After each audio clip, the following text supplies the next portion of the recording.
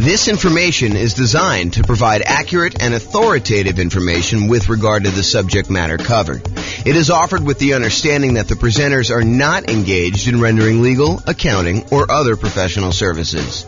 If legal advice or other expert advice is required, the services of a competent professional should be sought.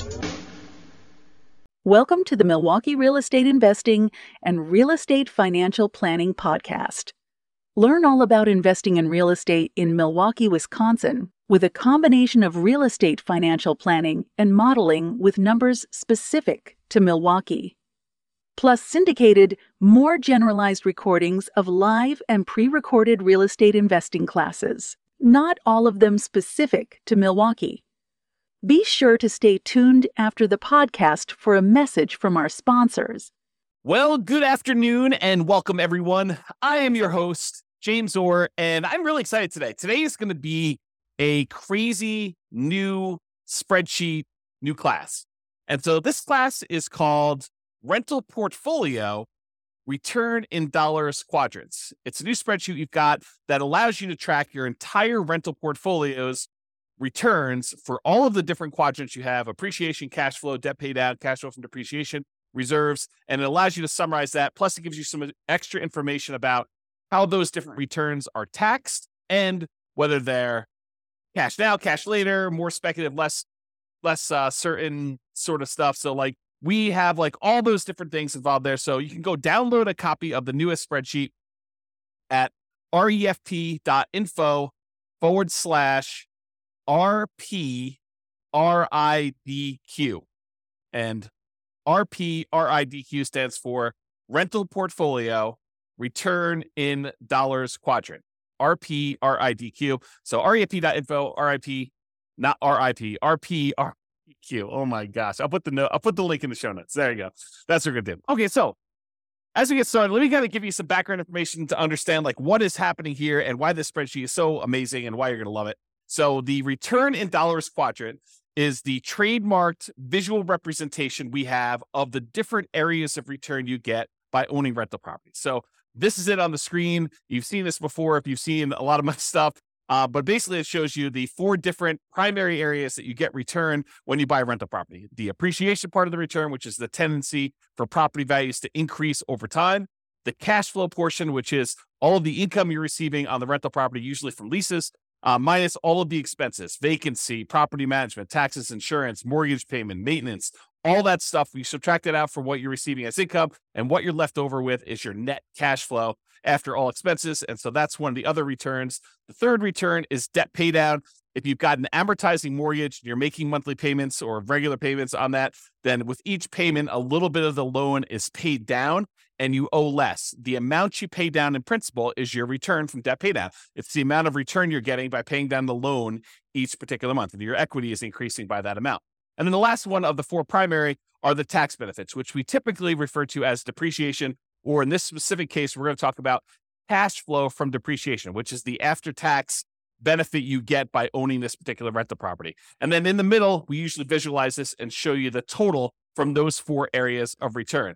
Now, when we look at that graphic, a lot of times we're like, well, what time period does this cover? And really, it depends. So these can be both forward-looking, as in like we're looking at the returns we're going to get in the next year on a property, or they may be that we're going to look at the returns we're going to get over the lifetime of owning the property. So really, the time periods can be forward-looking, or we can look at this and say, hey, what did I earn in the last year from owning this particular rental property? So it could be backward-looking. The most common that we use is how much will your property appreciate, have cash flow, pay down on the loan, and have tax benefits from owning the property in the form of cash flow from depreciation over the next year. That's the most common version, but we can do any other version you want. We can do over the entire ownership period. We could do the next 11 years as some arbitrary number, or really whatever you want to do. And this is really a, in quotes, pro forma, or the form that this will take, or another fancy way of saying that, another like more common way of saying that is we're guessing what the return is going to be in the next year. Like when we buy a property, do we know what the property will appreciate in the next year? Absolutely not. A lot of times we're guessing as to what that will be. Do we know how much the property will cash flow next year? Well, when we know the lease amount, a lot of times we know the expenses that are fixed on the property, like taxes and insurance and, things like that. But do we really know what the maintenance is going to be on the property? No, we can set aside a fund for maintenance. Do we really know what the property management is going to be on that property? No, we can guess if it's in steady state and the property is kind of just humming along and no real big issues. But there can be unusual things that happen in a property, different maintenance, different vacancy, different property management fees.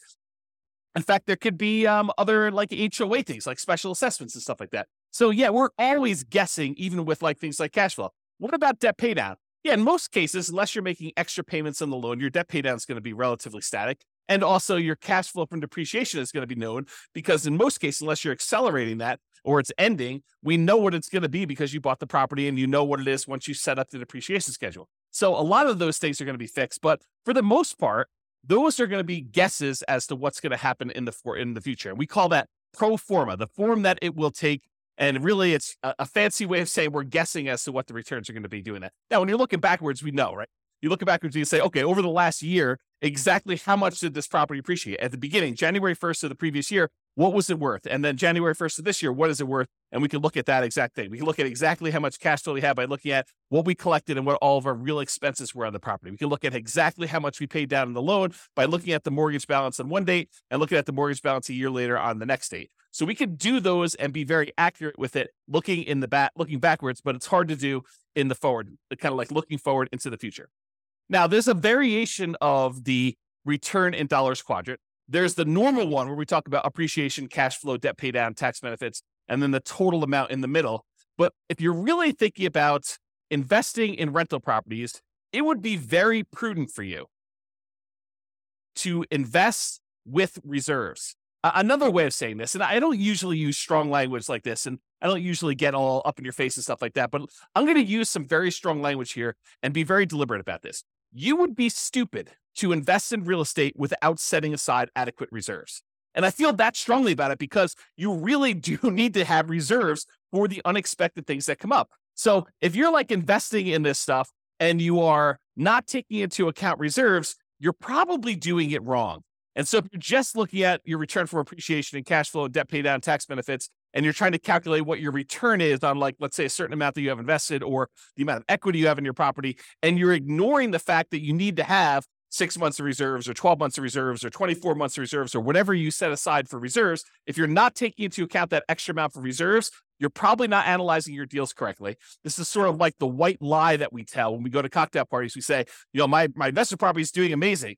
I've got no money in the deal because I bought it with a no money down loan and I'm getting this amazing return on it. Well, you wouldn't ever buy that property without having a certain amount in reserve, 6 months of reserves or 12 months of reserves or 24 months or 36 months or whatever it is in reserves. So the fact that you think you're investing in this thing with nothing down is not true. And so that's the lie we tell at cocktail parties about, we're getting this amazing return. Really, we should be including how much we had to invest in the deal and the amount we have to invest in reserves to do that. And if we're looking at return on investment, we should include those reserves as part of what we had to invest in order to get the deal. Or if we're looking at it as return on equity, we should include reserves plus the equity we have in the deal as like the return we're getting in order to continue to hold on to that particular property. Now, as soon as I explain that to you and you're like, okay, James, I'll buy that. The fact that you need to have reserves in order to buy or rent the property, that sort of makes sense because we really are not going to buy a property without having reserves in this. Well, as soon as I tell you that, now you have a certain amount of money you have on reserves. We really should look at what we're earning on those reserves that are sitting on the sideline, whether it's savings accounts or CDs, or if we're going to get really risky and do like stocks or bonds or whatever we're going to do in that thing. We can look at the return we're earning on the reserves as an extra return that we are getting by having this property as well. Because if you're going to have the reserves set aside, if you're going to have $10,000 or $20,000 or $50,000 or $100,000 or more, depending on how many rental properties you have and how much you're setting aside in reserves, but if you're going to have that large chunk of money sitting on the sideline, you really should take into account the money that you're earning on that reserve as part of the property. And so whatever you've allocated to a specific property, you should take that return that you're earning on the reserves you have invested elsewhere, no matter what that's invested in, and include that in your return. So we have a different variation of the return in dollars quadrant where we talk about the return we're getting from appreciation, how many dollars the property went up in value, the return we're getting from cash flow, how many dollars of cash flow do we get in that next year as an example, or how much do we pay down the loan in that year from debt pay down, or how much we got in cash flow from depreciation for owning this particular property. And then in addition to that, the variation with the one with reserves says, how much did we earn on the reserves that we set aside to own this property? And so we have a version of this where we have the 4 primary returns: appreciation, cash flow, debt paid down, tax benefits. And in addition to that, we have an additional one for reserves on the bottom, which is sort of your base of all the things that you kind of need that in order to continue to make this investment elsewhere. And then that gets included in the total as well. So that's why we have a different version for reserves. And that's why you will see on the spreadsheet, there's a section in there for reserves. It's not the amount you have in reserves. It's the return you're earning on the reserves you have set aside in order to own this property. Okay. So there are 2 flavors of reserves. And this is just sort of like by definition. It's like how we define the kind of return in dollars quadrant plus, R6 is the 6-month reserve version and R12 is the 12-month reserve version. But, you could arbitrarily say, hey, look, I'm actually going to set aside 24 months of reserves on all my properties, and I'm going to keep it into a savings account, and which I'm only earning, 1% or 3% or 4% or whatever you can earn at the time by doing that. The 2 flavors we have by default are this 6 months of reserves version, which we assume you're keeping in something really, really safe, like a savings account or a CD or something like that, where you're earning a very small percentage. And we've arbitrarily picked 1% as an example from this.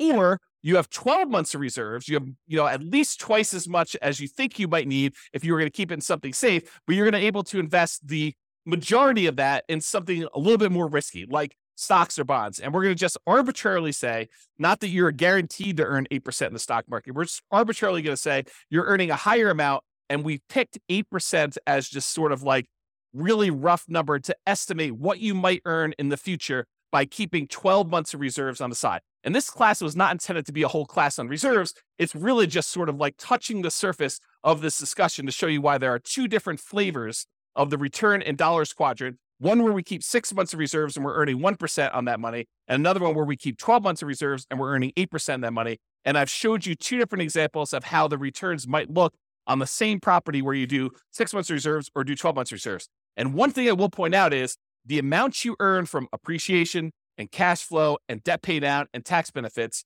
the dollar amount you earn on all those does not change if you have 6 months of reserves or 12 months of reserves. What does change is the amount you earn on the reserves.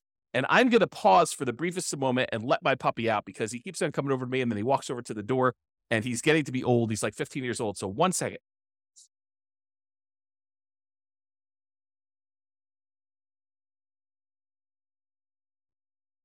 Okay, I'm back. All right, so we just talked about reserves there. So getting back to this return in dollars quadrant sort of idea. You may be familiar with this idea if you've seen any of my classes where I talk about the world's greatest real estate deal analysis spreadsheet. In that spreadsheet, you've seen that when we do the deal analysis, the second chart, the second graphic on the dashboard for doing this is the return in dollars. And we do that for year 1. And in that particular chart, I show you what the return in dollars quadrant is, excluding reserves. I show you each dollar amount of appreciation, cash flow, debt pay down, and cash flow from depreciation. Then I also show you the returns for return in dollars quadrant for R6, which is the 6 months of reserves earning 1%. And then finally, I show you the RIDQ plus R12 for 12 months reserves at 8%. And I've highlighted those in red there. You can download a copy of the world's greatest real estate deal analysis spreadsheet if you haven't seen it before. Just go to refp.info and you can download a copy. Just put in your email address and they'll email you. The system will automatically email you a copy. It takes a couple minutes to do it, but it's automatic and it'll happen for you there. So really, when you're looking at the spreadsheet, we've got this on there and you're used to seeing it in this form, but we show it in different ways. Sometimes we'll show it as like this graphic, or sometimes we'll show it as a square with, the 4 different things with the total in the middle. Sometimes we'll add reserves on the bottom. Sometimes we won't. And so you could see all of those on there on the dashboard. If you want to see more than just year 1, you can always go to the overrides tab in the spreadsheet. There's more than one tab for the spreadsheet. The first tab is really the dashboard with all the inputs, the most basic inputs that you can do for like 99% of all your deal analysis. You kind of use the front page for that. But we show all the details and allow you to override any number at any point in time on the overrides tab. And you could see the return in dollars for subsequent years, all the way through, I think, year 40, if I'm not mistaken. So you could see all that on there if you want to go to the overrides. Okay, so that's how you do it. And that's what you normally see if you were looking at one deal that you're analyzing. So if you want to go look at, a particular property that you're considering buying or property that you already own, you want to just run it through the deal analysis spreadsheet, the world's greatest real estate deal analysis spreadsheet, then you can go see that. But what if you want to see all of your properties? What if you wanted to see what, the return is for appreciation for all the properties you own, or the cash flow for all the properties, or the debt pay down, or the return you're getting on the reserves, or the return you're getting from cash flow from depreciation, or what the total amount you're getting for all these are? Well, if you have access to the real estate financial planner software, you can see your entire portfolio starting at any point in time. You can see it from the very beginning when you start analyzing. You can see it 10 years in the future, or year 17 when you're going to actually retire, or year 22 when you're going to start collecting your Social Security. You can look at what your portfolio would look like, a snapshot of that, any point in time using the real estate financial planner software, and you can see it in kind of like 4 major views. The first view is you can see it in this sort of like stacked column where each individual property, it shows you the breakdown of how much you're getting in appreciation, how much you're getting from cash flow, how much you're getting in debt pay down, how much you're getting from cash flow from depreciation, how much you're earning in reserves. And it shows you each individual property stacked side by side so you can compare them very easily and see what they are. Or you could see any individual property using the more traditional kind of like graphical 4-quadrant thing with the reserves at the bottom, showing you the total amount and how it breaks down for each one of your different returns, the dollar amounts you're earning from each of those. And in addition to that, if you're like, hey, I want to just see one number for my entire portfolio, all the rental properties I own at that given time, we have a version of that return in dollars quadrant, where it sums up all of the appreciation you're getting from all of your properties, all of the cash flow you're receiving for that entire year for all of your properties, all the debt pay down, all of the tax benefits or cash flow from depreciation, all the amount you're earning in reserves, for a total amount in total for all of your properties in your portfolio. And then, of course, if you'd rather see it more of like a table format, we've got that view as well in the real estate financial planner software. And you can access that. Just go to refp.com or realestatefinancialplanner.com, and you can access that software if you have access already. But what if you don't have access to that? Well, that's why we are introducing the rental portfolio return in dollars quadrant spreadsheet. This works in Excel, might work in Google Sheets. I don't know. I didn't test it there. I can't guarantee it might work in whatever the Apple version of Excel is, but I built it in Excel, and that's what we designed it for. And so I know that it works there. But really what this does, it allows you to go in here and enter in all your different properties, then write down all the different appreciations you have for each individual property, all the cash flow you're earning from each individual property, all the debt pay down you're estimating you're going to earn for that particular year, all the cash flow from depreciation you're going to get, and how much you're earning on all the different reserves. Then it will total up how much you earn from all of those things by property and give you totals for all the appreciation for all the properties, all the cash flow from all the properties, all the debt pay down, all the cash flow from depreciation, all the reserves, and then the total for everything for all properties as one big number at the end. And in addition to that, we kind of break down, which I'll go over here in some detail here, about when you receive the money and whether it's speculative type of return or a more certain type of return. And I've also added something that I don't think I've added before on any of our spreadsheets. I think this is new. I create so much stuff, sometimes I forget what I put in other things, but I think this is brand new. When it is taxed, so all the different returns and when they become taxed and how they are taxed, because different returns are treated differently from a tax perspective. And so we'll go and we'll look at all that, but I just want to show you what the spreadsheet is and we'll go over details. So how do you use this spreadsheet? Super, super easy, super simple. I tried not to make it really complicated. I may in the future combine different spreadsheets and make them all interact and stuff like that. But I wanted to keep this super straightforward for somebody who's just like, I just want to see the return in dollars quadrants. I just want to look at that. So instructions are this. You enter in your property address. You pick a time frame. Usually it's going to be what's going to happen in the next year, but it doesn't have to be. It can be like, hey, what happened last year or what's going to happen for the next 10 years with this property. You decide what period of time you want that to be. And then you enter in your estimated numbers for appreciation, cash flow, debt pay down, cash flow from depreciation, and the amount you expect to earn on your reserves for that particular property. And then you update this as frequently as you desire. So you want to do it once a year? Great. You want to do it every month? Great. You want to do it every 6 months? Whatever you want to do, it's designed for you to use as a tool, as a little dashboard for you to keep track of how your properties are performing when you do this. Okay. So that's as simple as the instructions are. And then it does some calculations for you and helps you and displays it in a really nice way. So let's just talk briefly about how you're going to calculate some of these things for the different things you're going to do there. Let's first talk about appreciation. For putting in the number for appreciation, you enter in your property, you decide you're going to do for the next year in the future. For doing appreciation, you usually take the value of the property and you multiply it by what you're estimating the appreciation rate will be. So for example, if you had a arbitrary number, $250,000 property, and it was expected to appreciate at 3% per year, you'd take $250,000 and you multiply by 0.03, and you'd get $7,500 is what you expect that property to go up in value in the next year. That's the only way you calculate it. It's really simple to do that. If it's 4%, you use times by 0.04. If you think it's only going to go up 1%, you do 0.01. If you think it's going to go down in value, you can multiply it by negative point something. So whatever you want to do, you can do it that way. If you want to get fancy and you're kind of like an advanced Excel person, you could totally use a formula here. You could use equals, and then you put the price in there and you multiply it by whatever the percentage you've gotten there is, and it will then calculate what it happens to be. Then at the end of the year, you come back in and you write down what the new value is, and you could change the appreciation rate. You just kind of keep updating your formula if you decide to do it that way. That's appreciation. Cash flow. What we usually do for cash flow is you take the estimated cash flow after calculating all your expenses, like, vacancy, property taxes and insurance, property management, any utilities that you're paying as the landlord. You don't include tenant paid utilities, any maintenance on the property, and your mortgage payments if you've got any of those. So for example, you might have a property that has $200 per month cash flow after all expenses, and you enter that $200 times 12 to get a yearly amount, or about $2,400 for the year as an example here.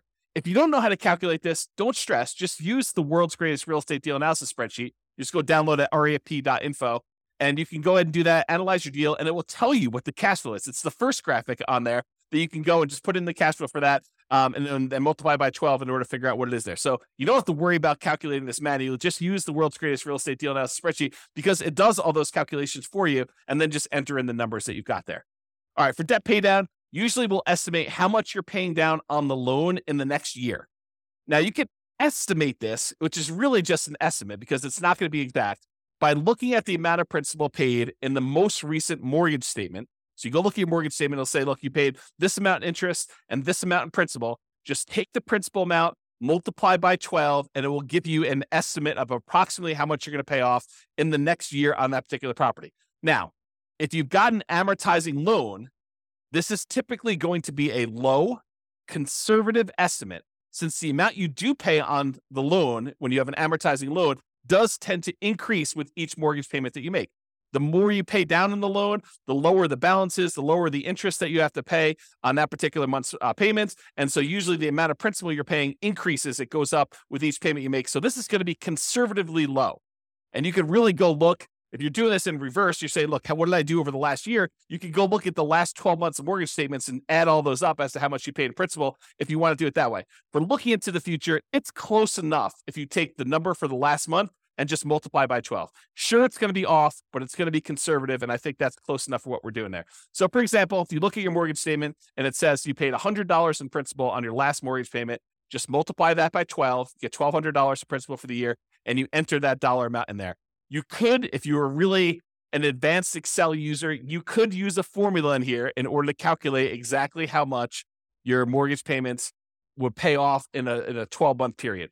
There is a formula for doing that. I'll just give you that hint, but you need to be an advanced Excel user to want to go in there and actually set up the formula to do that calculation for you. I will tell you, I personally don't think it's worth the effort because these are all going to be estimates anyway. Is your property really going to go up 3.00000% in the next year? The chance is almost zero that it will go up exactly 3.00000%. It's going to go up a little bit more than 3%. It's going to go up a little bit less than 3%. Might even go down a little bit depending on what the market conditions are doing. So we're guesstimating. We're estimating what this might be in the future anyway. So it doesn't matter if we're like accurate to the seventh decimal place when we're trying to figure out how much you're getting in debt pay down. And yes, it is going to be conservatively low, but this just gives you a rough idea of approximately how much you're getting on a property when you do this. Okay. All right. The next one is cash flow from depreciation. You can usually find this number on your tax return, or you can estimate it based on how much you paid for the property. This is not intended for me to be like a whole class and how to go calculate cash flow from depreciation. If you don't know how to calculate it, really simple solution. Just go use the world's greatest real estate deal analysis spreadsheet. Analyze the deal you've got there. It'll actually estimate what your cash flow from depreciation will be based on what you put in there for the deal analysis, the purchase price, and what percentage of the property is land value, what percentage of is the building, and what your estimated effective income tax rate is. It'll do a calculation and estimate what your cash flow from depreciation will be, and just use that. Again, estimate is good enough. We're just kind of getting a rough idea from this stuff. So if you are also, I'll note, if you're doing some type of accelerated depreciation, like you're going to go and itemize, make all the different components in your house. You're going to accelerate your depreciation by moving everything forward to improve your cash flow on your particular property in the short term. Then realize that you might need to adjust these numbers to make it more accurate, but just estimate it, get an idea, and then you can go firm those up later if you need to, or go talk to your CPA if you have a CPA doing your taxes for you. So just do that and realize that depreciation goes away after 27 and a half years on residential properties, unless you've accelerated it and you've got to go up even faster than that. But in most cases, 27 and a half years, it's going to be zero after that. So if you own the property for more than 27 and a half years, been renting it out for that period of time, it's going to be zero for your depreciation number. All right. And this is just another note on this estimating and annualizing. How do you estimate things like cash flow when things are changing in the middle of your year? For example, you're doing this analysis in July. Well, in January, your taxes are probably changing. And there may be a new lease coming on in May, which is going to increase the rents or decrease the rents, depending on what's happening in your marketplace and what you were able to get last time. So you're not going to be able to say my cash flow is $200 a month and multiply by that 12 because it's only an estimate. Because your taxes are going to be different in January, and your May lease is going to come up, and there's all these different things that are happening where things are changing in the math that you're doing to calculate this. Estimating is okay. Don't stress about this.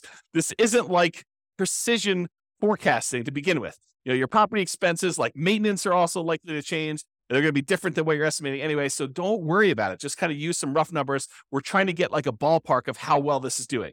Take a month of cash flow, multiply it by 12, and consider that good enough. Is it going to be exact? No. Could you take the extra time to make it more exact by going there and say, well, my taxes are going up in January. Here's what I think they're going to go up to. And so let's go ahead and change, 4 months of the time that I'm doing this to be that. And oh yeah, by the way, the lease is going to renew, and I think I'm going to raise the rents by this amount and going to do that change. And maintenance, I think on a property this year are going to be higher because the tenant's been living in the property rough. And so I've got to estimate that. Sure. Could you go and do that and make it more accurate? Absolutely. Could it be really accurate if you're looking for the last 12 months and kind of doing this in reverse? Absolutely. But for now, just take a number and just estimate and make it accurate.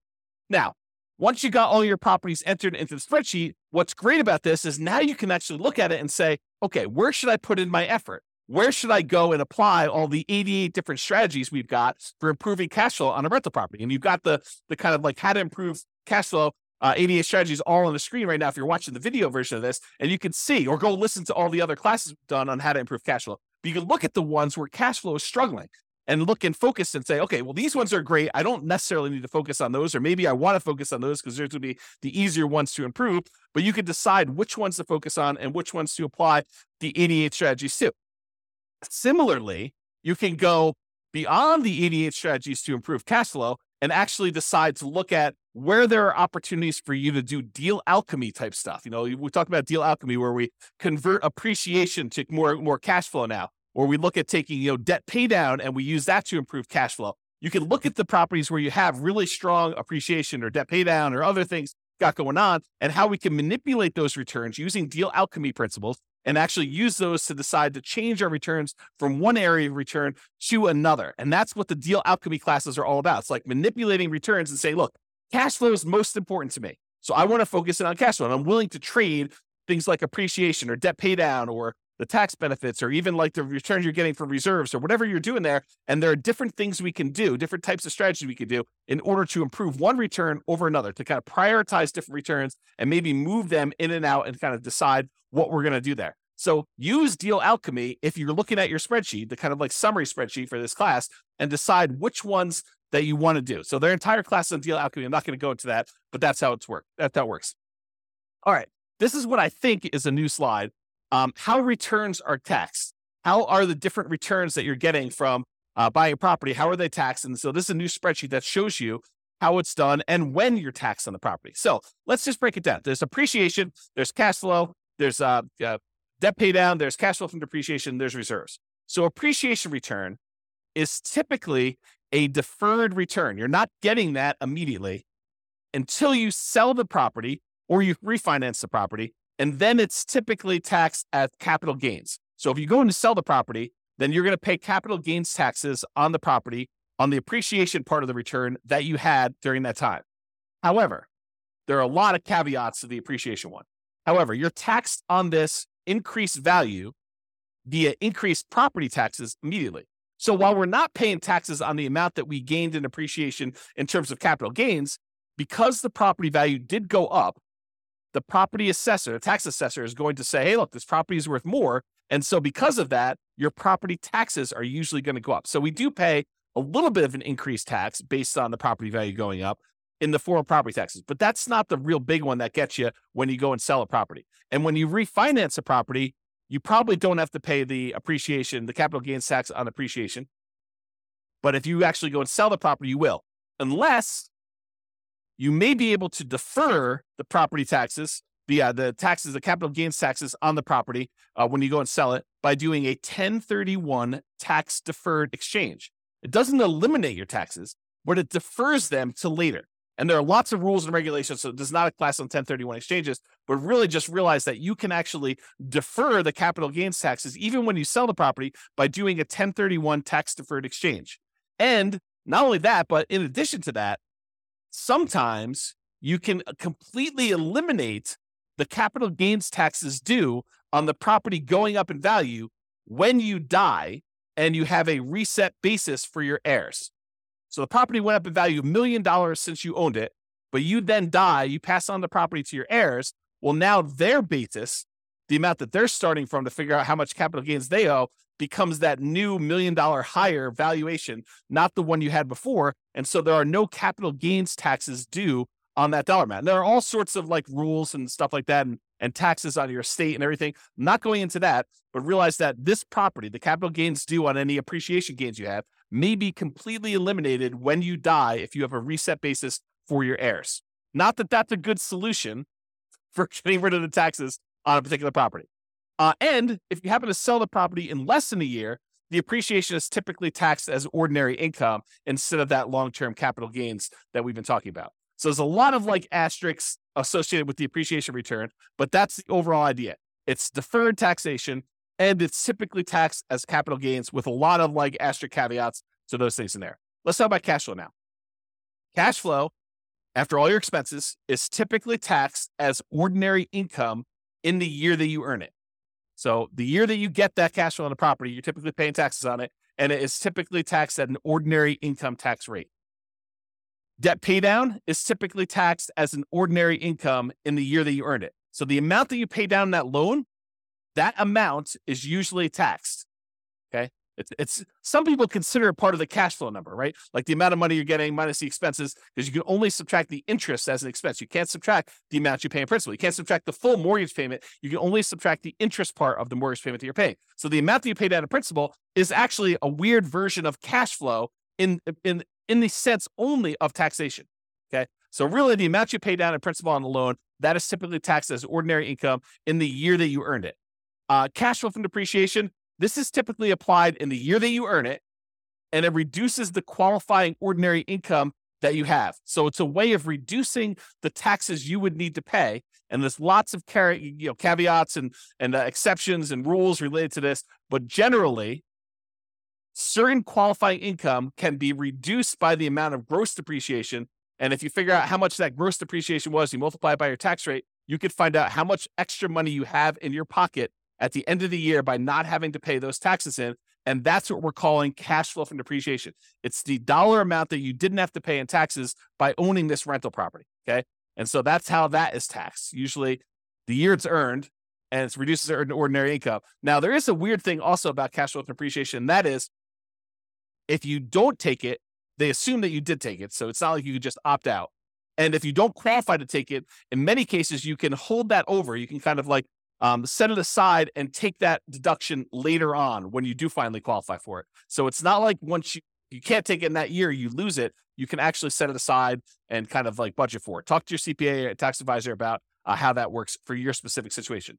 And then finally, the returns from reserves are typically taxed as ordinary income in the year that it was earned. So if you have money in a savings account, or you have money in CDs or the stock market, and you're earning on that particular money, you're getting a return on that, that's typically taxed as ordinary income in the year it's earned. Now, again, seek a professional to verify this for your situation. I am not a tax expert by any stretch of the imagination. I've had zero tax training, but this is just like my knowledge of the topic. So as a starting point for you. All right. Next two things on the spreadsheet. These are like on the bottom here. You can kind of see. So It is the when is this money received? Not all of the returns you're earning are received immediately. Some of them are received later. Some of them are received like right now in the year that you're earning them. So the some returns you receive right away, which we call cash now returns, you get that cash now, so you're earning it right away, is cash flow from the property. The cash flow from depreciation, those tax benefits you get by owning the property, you get that in this year for the taxes that you do. And then also the returns you're getting from reserves. So those are the three areas of returns, the three returns that you get to keep now. You get to earn this year or this month that you get whenever you kind of receive those. And depends on how you structure everything, but really it's like you're not delayed in getting those. Now, some returns you receive when you sell a property or when you refinance a property, we call those cash later returns. And those tend to be appreciation, the tendency for property values to go up over time, and paying down the loan, debt pay down. Really what we're talking about is accessing the equity in your property. When property values go up and you owe and the loan goes down, the amount of equity you have in your property actually increases. And then how do we get at that equity? Usually we get that equity either by selling the property or doing some type of cash out refinance. And so in order to get access to that cash later returns, the equity you built up in the property, you need to wait a while. You need to sell the property or refi it. Okay. So that's when you receive the money. So you can see the total amount for cash flow, total amount for cash flow from depreciation, total amount from reserves. And then it will sum up all those and show you that in this particular example, $12,960 between all three of these returns is how much you're receiving in your returns for cash now. And then a much larger amount is cash later. This is a lot of times why when people talk about real estate, they refer to it as a wealth building asset because a lot of the returns you're earning are cash later returns. You're not getting this in year one unless you're doing some weird deal alchemy where you're able to move the returns from cash later up into the cash now. That's part of what's happening with deal alchemy. You're manipulating the returns like appreciation and debt paid out, and you're deciding to move it into returns like, cash flow. And that's how it's think about manipulating it. We're moving it from cash later to cash now. And it's not always a one-to-one trade, as I talk about a lot in deal alchemy. Okay. So you get the idea about when you receive the money. Speculative or certain. So some returns are more speculative, uncertain. They're more market dependent in nature. We don't know really what's going to happen. For example, do we know how much a property is going to go up in value in year one? Absolutely not. It's purely a guess. We think it's going to be 3%, could be 24%, could be negative 24%. We really don't know. We have a tendency to think that over a very long period of time, real estate tends to appreciate about 3% a year nationwide. Lots of different exceptions to that, lots of different market conditions happening. And so really, the appreciation return is very speculative or uncertain in nature. We really don't know what's going to happen. And to a similar degree, cash flow is also more speculative and less certain. A lot of people think, I've got a fixed lease. I'm definitely going to get at least $200 a month in this particular property. And that's a pretty certain thing. Oh, no. That is definitely not true.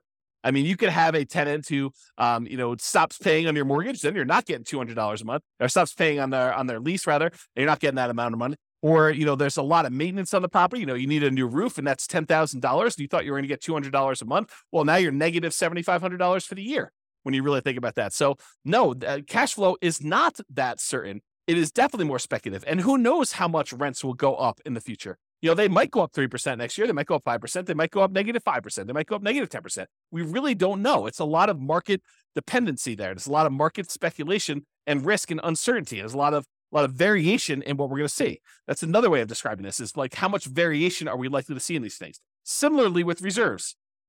Sure, you could go and invest your reserves in like a CD where you get a guaranteed 1% return on your money by having the CD. And in that case, I could probably make an argument to even move this from more speculative, less certain to less speculative and more certain in terms of reserves. But if you're taking this money and you're investing in something like bonds or to a greater degree the stock market or crypto or anything crazy like that, where you're going to actually get a much wider variance of different returns you might get, it is definitely more speculative and less certain the return you're getting there. So the returns that we think of as more speculative in nature, market dependent and uncertain are appreciation, cash flow, and depending on what you're investing in with your reserves, the reserves. Okay. And then we add up those three and we show you the total amount of the more speculative, less certain returns you're earning are $80,781 is like based on the spreadsheet with the example numbers, which you should just write over and replace. I put sample numbers in there so you can see how it works, but the idea is just overwrite them with your own stuff. Now, some returns are less speculative, they are more certain, and they're closer to being, in quotes, guaranteed. Not anything in life is guaranteed, but these are they're more closer to guaranteed than the other returns we've talked about so far. So, for example, debt pay down. The amount you pay down on a loan is contractually determined. So when you get your mortgage on a property, you're agreeing to pay, 360 payments over this time period of this amount. And then you can go look at, well, in payment number 1, this amount of principal is being paid off in payment number 1. If I make the payment in payment number 2 on time, then this amount is being paid off and payment number 3. And so it's pretty much locked in as to what you're going to get. It doesn't matter if property values go up or property values go down or rents go up or rents go down. If you make that mortgage payment as agreed, you're going to get this return from debt pay down. It doesn't matter what the market is doing. It's contractually agreed to between you and the lender as to the amount you're getting from debt pay down. Can you choose to pay more? Sure. Can you choose to not make your mortgage payment and then you're not actually making a thing and you're not going to get that return? Absolutely. So it's not guaranteed and like it's guaranteed. It's like if you're making payments as agreed, you're very likely to get that particular return from debt pay down because it's a contract between you and the lender with certain terms as to how that's all going to work. The next one is cash flow from depreciation. This is based on tax law. So if you buy a property and the value of the land is subtracted out, and you just have the value of the building and you divide by 27 and a half years, that is the dollar amount of gross depreciation you are likely to get by owning that particular rental property. It doesn't matter if the market is up, doesn't matter if the market is down, unless they change the tax law and it is retroactive so that it changes like things you had in place from before, you are getting this return from cash flow from depreciation. So that is why it's less speculative and more certain. And we already talked about this example, but if you're investing your reserves in something, it can move from being more speculative, less certain, like if you're investing in stocks, or it could be less speculative, more certain if you're investing in something with like a fixed, quote, guaranteed rate of return, like a CD. Okay. And so that's why that can move back and forth. All right. So in conclusion, use the rental portfolio return in dollars quadrant spreadsheet to keep track of all the different returns of your portfolio. This will break them out really nice, make it very clear as to where all your returns are coming from. Use it to apply cash flow improving strategies and any deal alchemy principles that you want to do to manipulate and improve different parts of returns or move them back and forth between where they are. Or use it to better understand the tax implications of different parts of returns, understand like when things are taxed and how they are taxed, and decide to do tax planning and understanding like what the implications are, the different types of returns and when you're earning them and when they actually get applied. And then use it to better understand when you receive your returns, whether it's cash now or cash later. And then use it to better understand the speculative, certain nature of different returns. Which ones are really market dependent and are likely to be wide variance, and which ones are more consistent, more solid, and less likely to change over time, like, the debt pay down portion and your cash flow from depreciation as examples there. So that's all I got. Hopefully you like the new spreadsheet. Hopefully you like the new class. Let me know. Go ahead and use it, download it, and we'll go from there. This has been James Orr. Have a great day, everybody. Bye-bye for now. With home prices up, mortgage interest rates up, and rents up, but not quite enough to counteract the higher prices and interest rates. Cash flow on rental properties in Milwaukee is harder than ever. Book a call with the Real Estate Financial Planner to apply our proprietary 88 strategies to improve cash flow on your rentals. See the show notes for a link to schedule your call and improve your cash flow today. If you're a real estate agent, lender, or professional in Milwaukee that wants to help our real estate investor listeners, consider reaching out to learn about collaboration opportunities with this podcast.